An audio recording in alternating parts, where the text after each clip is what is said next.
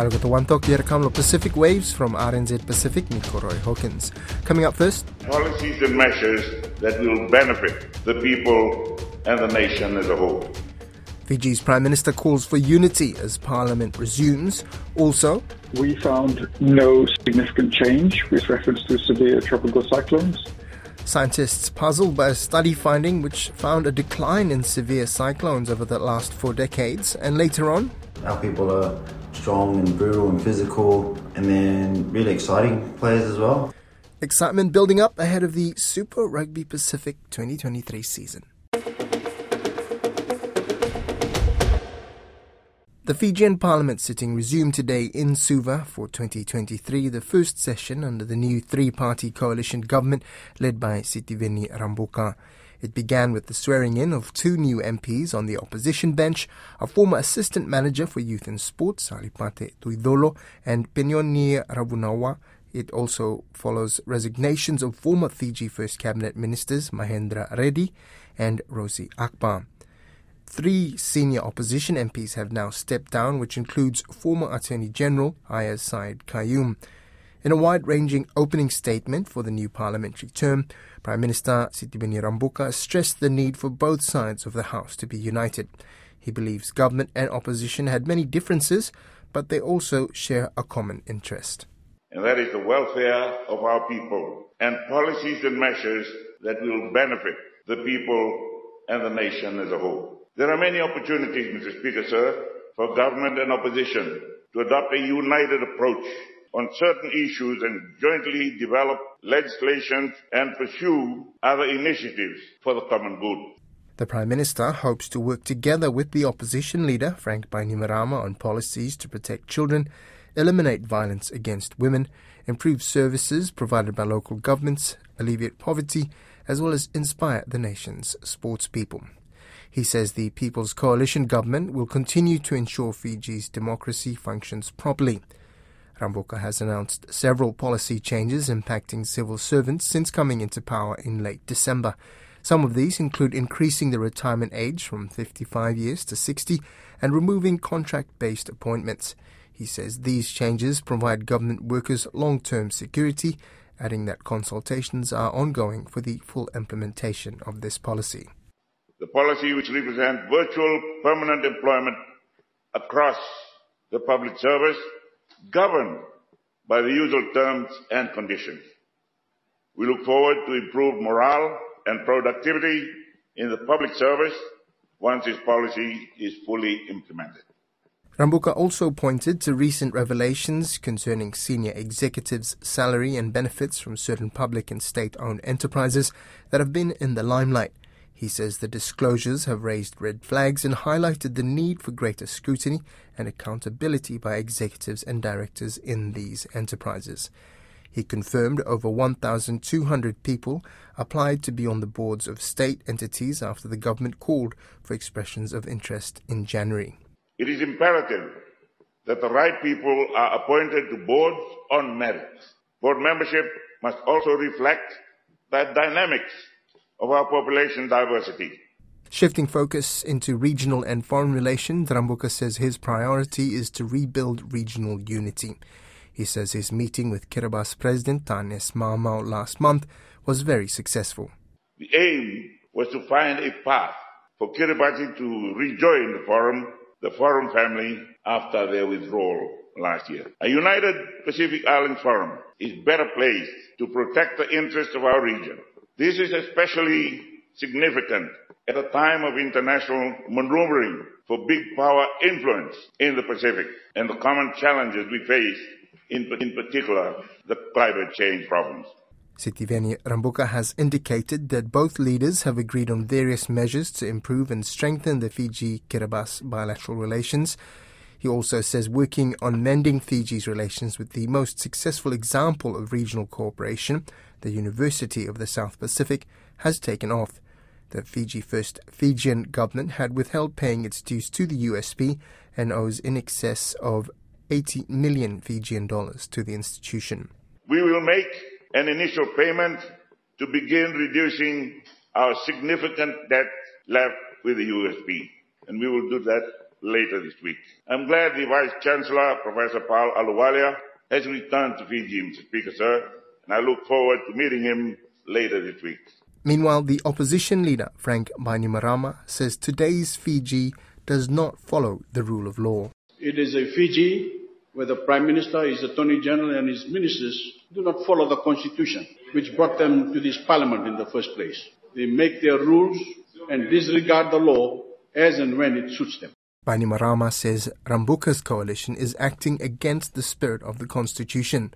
He claims the Chief Justice has been suspended for frivolous matters and independent constitutional officers forced to resign or suspended with no regard for due process. We have intelligent, diligent and professional civil servants removed, terminated, suspended and sidelined without rhyme or reason or due process. We have our regulatory processes being eroded and illegal directives are issued because ministers, their political cronies and newly appointed civil service believe that their interests supersede the law. The former Prime Minister also claims freedom of expression is under threat and people are worried to speak openly. He also claims the President, as the Commander-in-Chief of the military forces, also failed to protect the Constitution and provide proper guidance to the military. I appeal to the rank and file of the RFMF to preserve their manner, to maintain their credibility and their calling and not forsake their constitutional role. I also wish to inform RFMF that its gift and legacy, the Fijian Constitution, is being ignored and bashed on a daily basis, and the current Prime Minister wants what the RFMF works so hard for removed. Fiji's Parliament sitting continues until Friday. The reporting for this piece was done by Kelvin Anthony.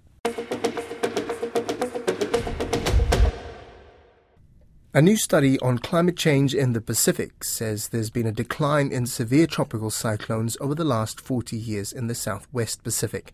The report by the Pacific Community Organization, released last week, looked at historical data from 15 Pacific nations. One of the authors of the study, Simon McGree, says it was not what the researchers expected to find. We found no significant change with reference to severe tropical cyclones, and we didn't find an increase in the proportion of severe tropical cyclones in the Southwest Pacific. And we expected to find statistically significant positive trends. Caleb Fotheringham speaks with tropical cyclone expert Dr. Savin Chand from Victoria's Federation University about the report's findings. The study actually uses 40 years of data, and generally when you're trying to use a short-term record, 30, 40 years at a climate scale is not very long. So when you try to use short-term records to sort of look at long-term trends, there can be variations between studies, between data sets you use. I think the study uses the Australian Bureau of Meteorology data set. There are a couple of earlier studies that use different sources, for example, International Best Track, IB Tracks, data sources they call it. So generally, most of the studies have seen in the Southwest Pacific and other places globally that there has been a decline in tropical cyclone numbers over the past several decades. And one of my studies where we looked at a bit more than century-long trend in tropical cyclone numbers, when we have seen generally there has been a decline in tropical cyclone numbers over the past century even. So when you look at the whole frequency of tropical cyclones, there has been a decline. But if you try to look at a subset of data, say past 30, 40 years of data, there may not be a strong trend. And the reason is basically, even if you go down to regional scale, there is a large natural variability, year-to-year variability, multi-decadal variability, which sort of masks those trends. So the general consensus is that the tropical cyclone numbers are going to decrease with warming. But the intensity of tropical cyclones are going to go up. So that's the general narrative which is among the tropical cyclone communities.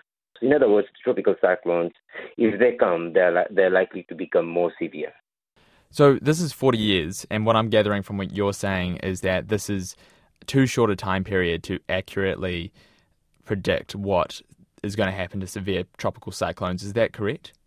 Exactly. And, the satellite operations most of the data became reliable in the Pacific and elsewhere from 1970s, 1980s. But even then, the methodology, the way we monitor tropical cyclones has evolved over time. Most of the studies have sort of indicating that if you really, want to really look at tropical cyclone intensity, data from 1980, 1990 should be considered from 1990 onwards, because that's when the methodology of estimating tropical cyclones from Dvorak techniques and all the other techniques that exist, from 1990 onwards, the technique became a bit more consistent. And even the technology on board satellite has changed over time as well. Now these new infrared sensors can pick even smaller systems. So all these inconsistencies that can sort of, in addition to short-term data records, how the measurements of tropical cyclones are done itself are going to contribute to some discrepancies in the results. But the report itself sort of looks at 40 years of cyclone, does show decline in sort of numbers, slight decline, no change kind of thing in the Southwest Pacific, which is fine. I mean, that's what the consensus is. And when that study looked at tropical cyclone severity, we also need to be careful of the metric that we use to interpret severity. So if you are looking at the counts, the counts of severe cyclones generally defined as, in our region, category 3 or up, category 3, 4, and 5. And if you look at the counts and look at the trends, you may be getting sort of a decreasing trend, and that's something which studies have shown. But if you look at the mean intensity, the mean changes in wind speed, there may be sort of an increasing over the period considered, increasing trend. So it's important to look at the metric as well that is used to interpret the results. If you just average tropical cyclone wind speed, say from 1980 to 2000 and then from 2000 to 2020, these two periods, you may see a different thing. So that's what I mean. The metric is very important. Dr. Chand was the main author of the report, Declining Tropical Cyclone Frequency Under Global Warming, shared in Nature Climate Change last year.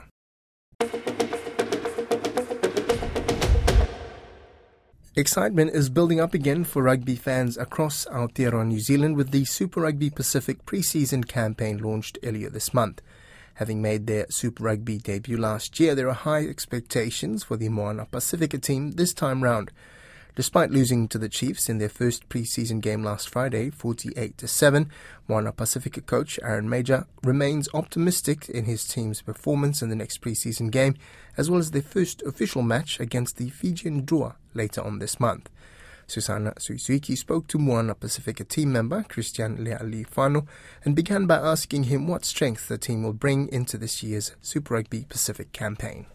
Obviously our strength is our game, our people are strong and brutal and physical, and then really exciting players as well. Yeah. I think there's some guys there, guys like Lewa, Moa, Danny Toala, those kind of guys stand out. Solomone Funaki, like those kind of guys, just seeing guys exposed at the level and showcasing our strengths.